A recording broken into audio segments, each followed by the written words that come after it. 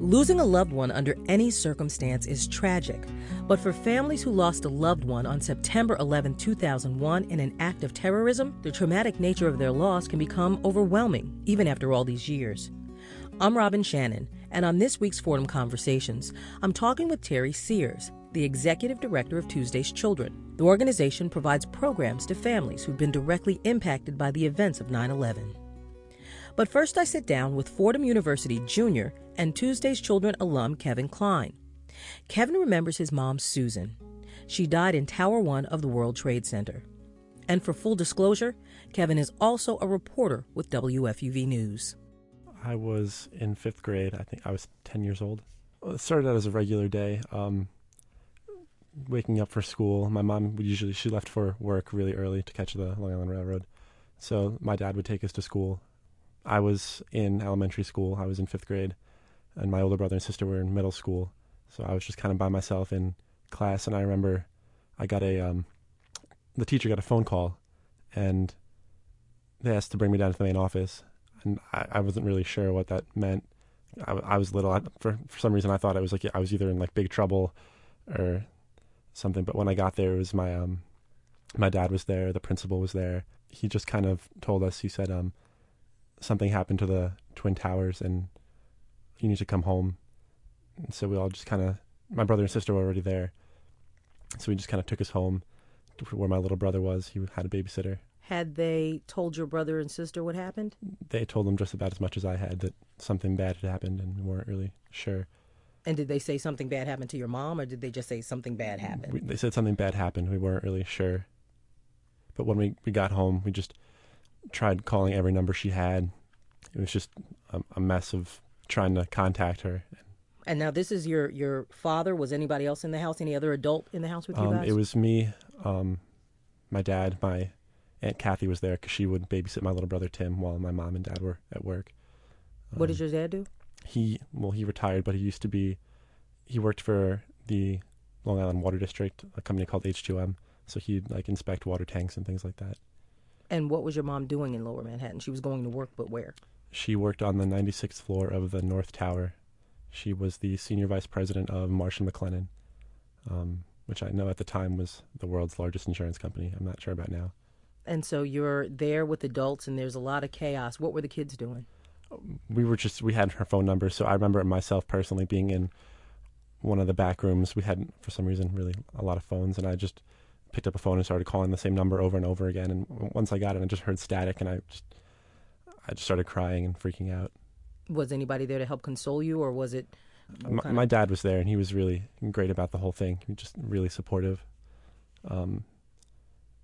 I think as the day went by, more and more people came over. The neighbors came over, just consoling us. And then the next day, my dad went into the city, and my aunt stayed to watch us. So when did you actually find out that your mother had passed away? We never really officially did. The story happens is so many people are trying to find their loved ones, safe lists went around in emails to like employees and stuff. And so, what is a safe list? It's employees would mail around lists of people they saw that were safe on the street outside of the buildings, and so we'd keep getting these email lists. And then on one list, my mom's name appeared, and it was like a great sigh of relief. And I remember like just being like, "Yes, mom's alive," and it was great. But then a few hours later, the list came again, and her name had just disappeared, like as if someone thought they saw her and like weren't really sure. So it just kind of, and that was just. The pain just came back even harder that time.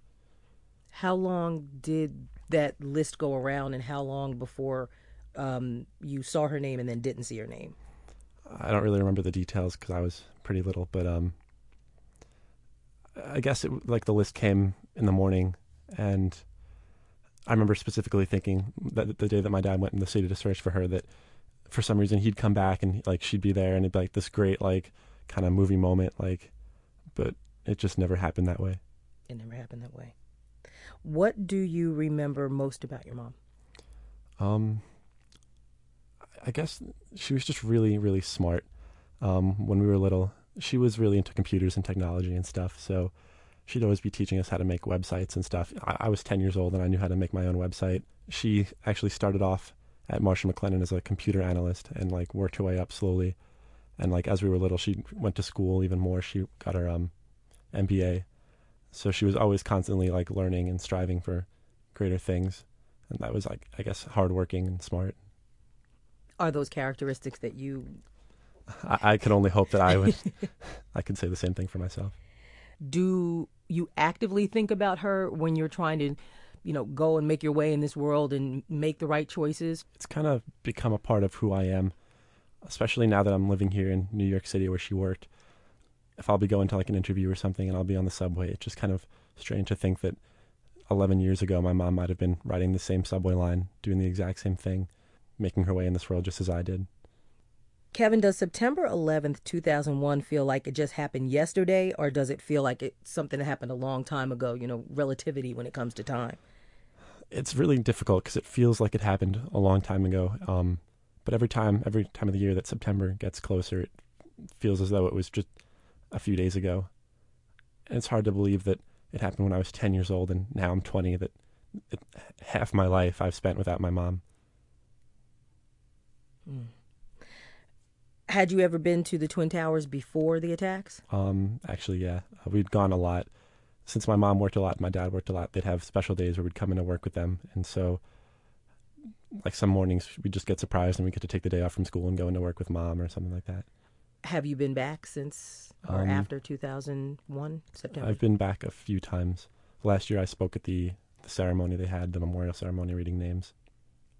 I think I usually go back by myself. I don't think I've ever been there with my family members. I remember when I was little, my dad and I went there with my brother and sister, and I'm not sure what year it was, but George Bush was speaking, and that was the first time that members were allowed to go down into the ground zero, I guess. What was that experience like? I guess at the time I didn't really know what to think.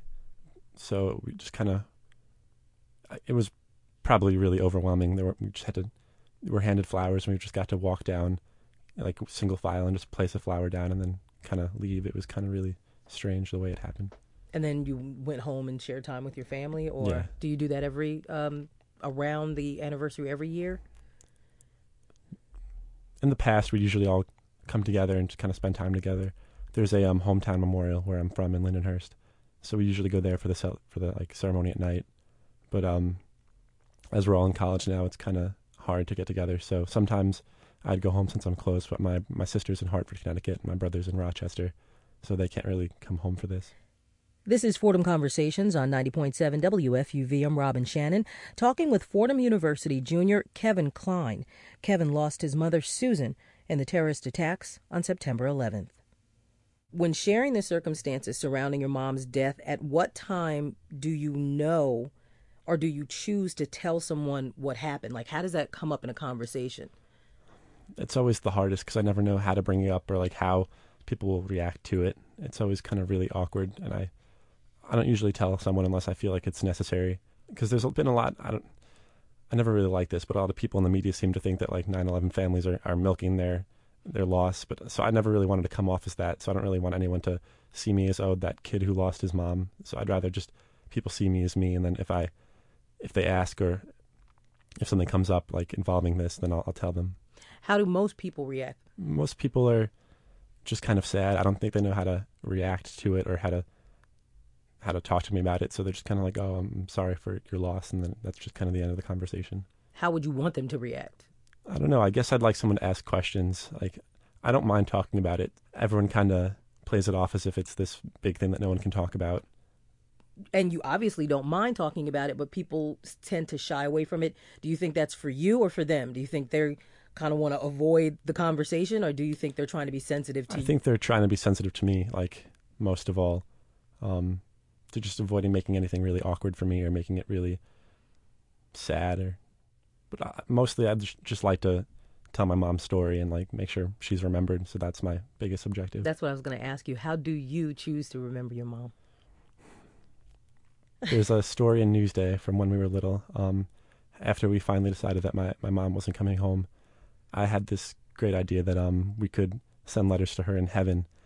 And so what we did was everyone in my family just kind of wrote all these letters up, and I had this great idea that we could tie them to balloons and send them up to her. So every year on her birthday, we all get together and we get a whole bunch of thing of balloons and we go down to the beach. There's a memorial down at Cedar Beach on Long Island, and we go there and we just kind of write messages on the balloon and we just let them go. Kevin, how do you think losing your mom affected your family relationship? I think at first it brought us a lot closer together, because for the first month afterward, it was just kind of this grieving together kind of process. We were all just kind of in the house, and it was just constant hugs and neighbors coming over and people comforting us. But then I think slowly, like, the loss just kind of aided us as we were each trying to contemplate it in our own way. And did you find that you felt angry? Were you more sad? What emotion dominated you most at that time when you were 10, having When just I was lost your 10, mom? I was angry. I really had never experienced anything that great before. That was like pretty much the defining moment of my life to this day. So, but as I kind of grew older, I kind of became, well, I'm still kind of angry, but more kind of sad now than I was at the time. Angry at? Osama bin Laden, terrorists. I didn't really know much about the Middle East back then, so it just kind of instantly in my 10-year-old mind became this sort of evil movie like world. How have you come to terms with that anger? How do you turn it into something useful? Or do you? Hopefully I turn into something useful. I've always tried to be hardworking, try and make my mom proud of me and like the things I've done. I'm not so much angry anymore. I've come to grips with it.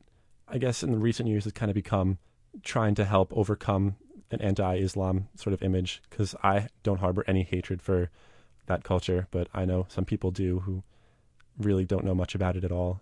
So I guess it's really become me trying to help people understand that it's okay. Is it hard for you to go into the city? Not anymore. When I was younger it was, but now that I'm here, it's weird when I'm downtown and I see the new One World Trade Center building, and it's slowly getting taller and taller, and just kind of envisioning in my head where the two towers used to be. The new building definitely brings about new hope, but just the area itself just kind of, it makes me sad, and I think I'm slowly. You need a minute? Yeah. I guess it'll always kind of be a sad place, but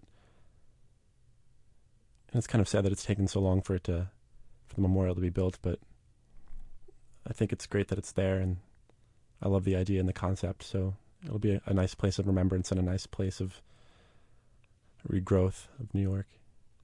Do you have any advice for people who need to turn the pain of tragedy into something positive? Definitely just talking about it really helps a lot.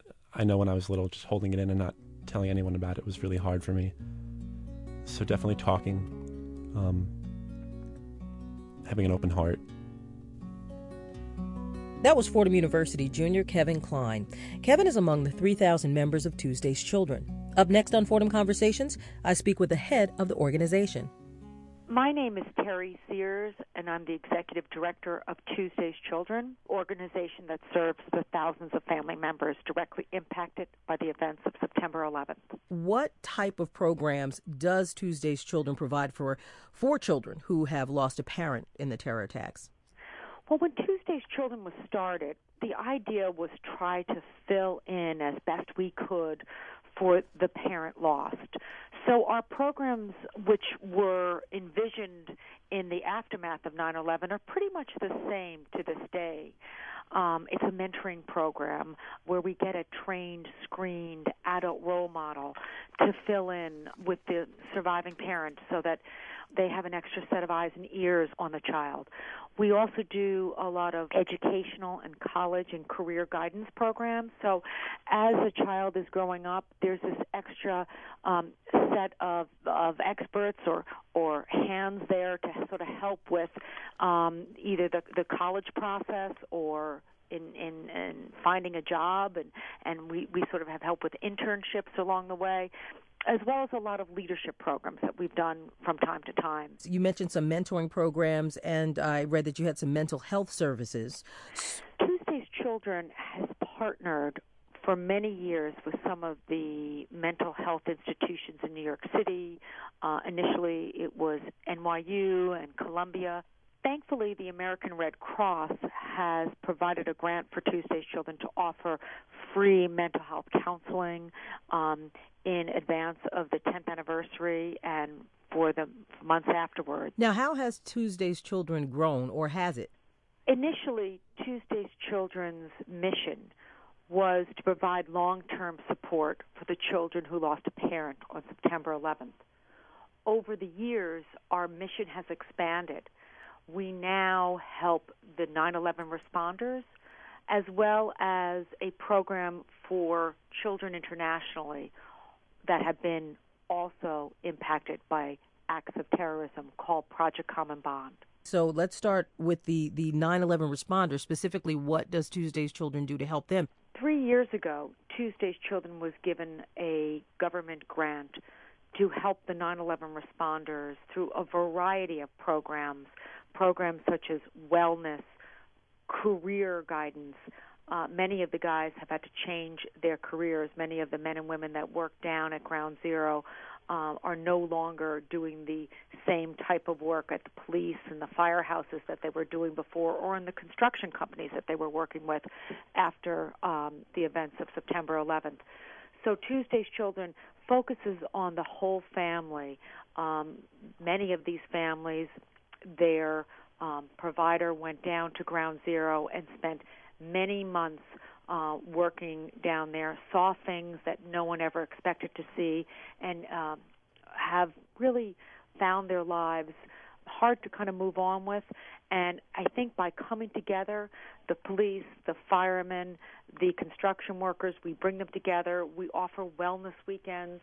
We offer opportunities for the whole family to heal together. Now, Terry, you said you started out as an organization to help children specifically of the terror attacks of 2001, and now you've expanded to help children of terror attacks nationwide? No, worldwide, really. Worldwide. Our global program, which is called Project Common Bond, began 4 years ago, where we took a group of about 40 children that were impacted by September 11th and had them reach out to others from around the world. We had children come from Spain, Northern Ireland, Israel, Palestine, and other places that have been impacted by terrorism. That program has grown where we have had 225 children come together from 14 different countries, and that program, it will continue to grow in scope and number. The idea of the program is for the young adults, their adolescents, ages 15 to 20, to come together to not only build a global community of those impacted by acts of terrorism, but to heal together while at the same time learn important peace-building skills. Terry, are the needs of children in other countries different from the needs of children here in the U.S. who have suffered terror attacks? Well, I think there's a variety of different resources available depending on, where the country is, where the incident had happened. This past year, we had victims from the Beslan school in Russia come to Project Common Bond, and we had individuals from Sri Lanka. So there's a variety, in addition to the many other countries that we had there that we've had in years past, such as, Ireland, Northern Ireland, and Spain, and Argentina, and a number of other countries such as Israel and Palestine. So depending on the level of help that would be available to these young family members that have been lost a sibling or they lost a parent to an act of terrorism, that would be sort of where you sort of see the differences in their needs. And also, I would say, the timeline, if it's only been a couple years or whether or not it's been 20 years. The participants from Argentina that we had, they had lost a parent when they were 2 and 3 years old, and they're now young adults, 19, 20 years old, and they want to see how they can take this part of their life story and do something with others that have also been similarly impacted. Do you find that the people who have been with Tuesday's Children, the children who have been with Tuesday's Children, grown up with Tuesday's Children, are now becoming mentors to other people in other areas that need the help, that have gone through the same thing they have? We do find that. And some of our mentors are part of the Tuesday's Children program themselves.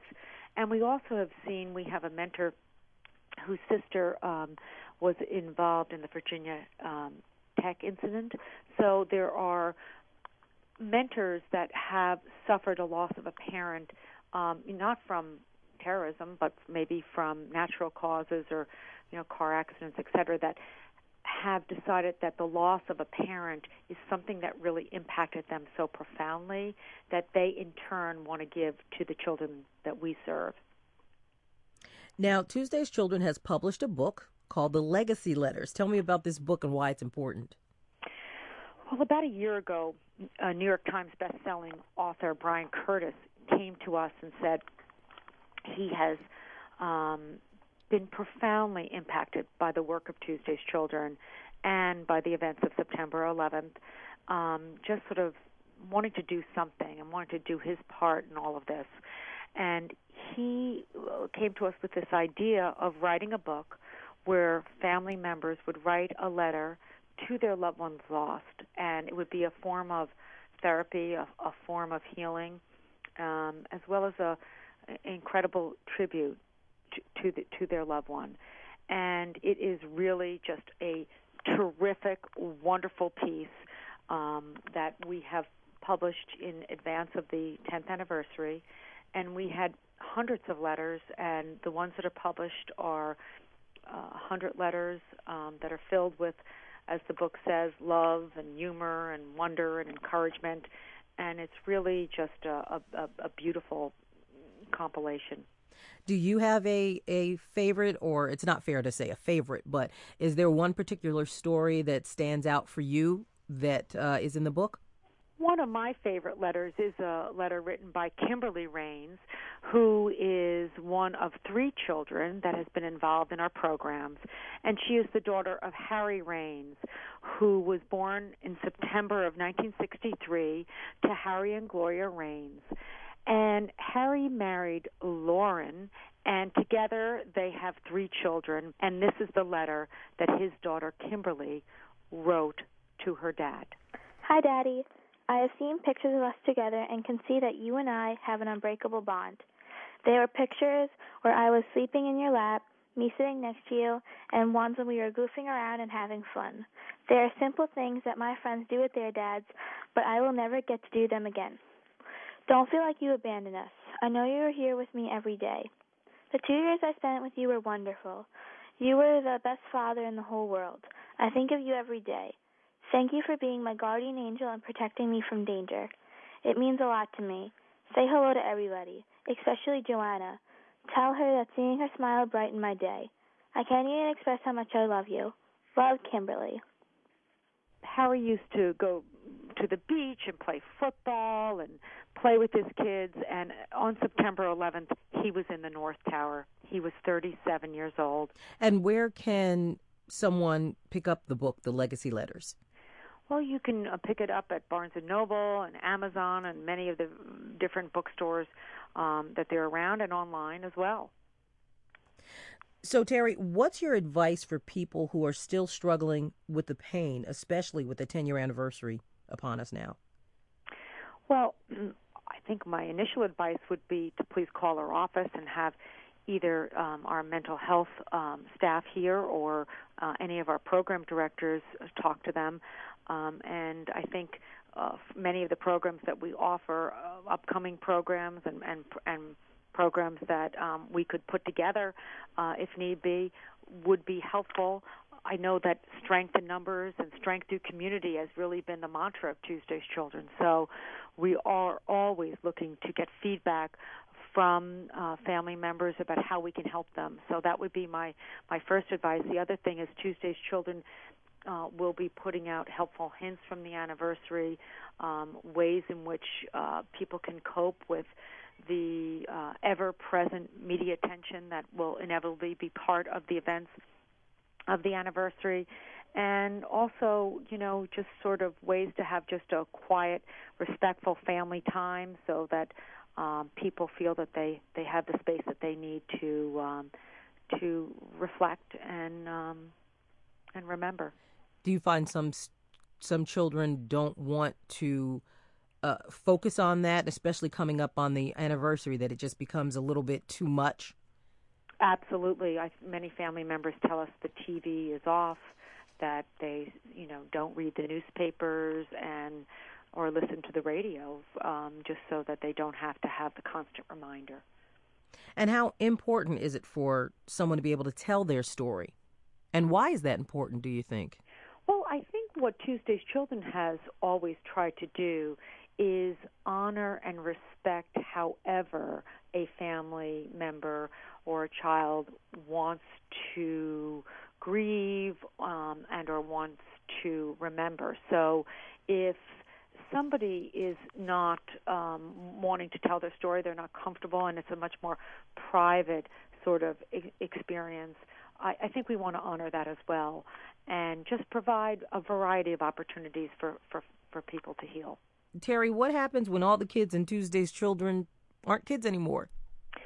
Well, Tuesday's Children has seen its evolving mission as a way to allow these children to grow in many different ways. Certainly through our international program, Project Common Bond, we look at these kids as being global spokespeople. We look at them as being leaders for the many different nations and the many different individuals that have been impacted by terrorism since 9/11.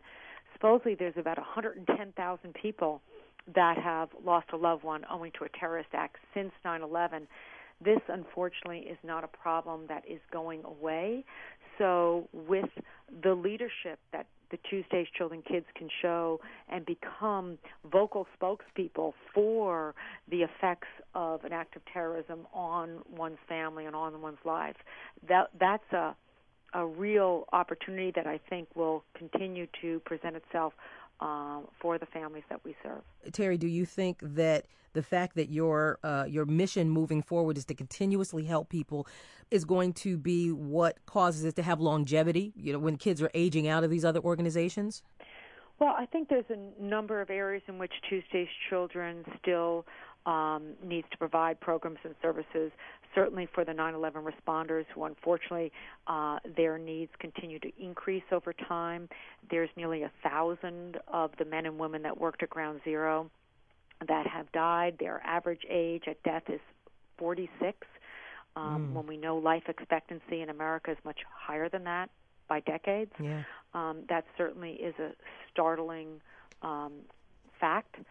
I think that also since terrorism seems to be, and also, incidences like genocide and other sort of political incidents that cause violence related to terrorism, I think that's where Tuesday's Children will see program expansion internationally. Mm-hmm. And also this sharing of lessons learned. We also know that the men and women that went to Iraq and Afghanistan, that many of the 9/11 family members want to reach out to them and thank them for their service. And I think there's opportunities for both populations to heal in bringing them together. So we look at our program sort of expanding, where we're going to try to get the 9/11 children and family members together with the wounded warriors, with the vets that are also suffering from maybe some PTSD, depression, anxiety, and have them heal together. It's a population that I think has a lot to share with one another. Okay. And Terry, what will you be doing on the 10-year anniversary of September 11th? Well, we offer a lunch every year to our family members down near Ground Zero, and we will be doing that lunch as well this year. I think we have close to 500 people coming to that lunch, and that's where we will be. My thanks to Terry Sears, Executive Director of Tuesday's Children. I'd also like to thank Fordham Jr., Kevin Klein, and 11-year-old Kimberly Rains. This has been Fordham Conversations on 90.7 WFUV. Stay with us. George Bodarky and Cityscape are next. I'm Robin Shannon.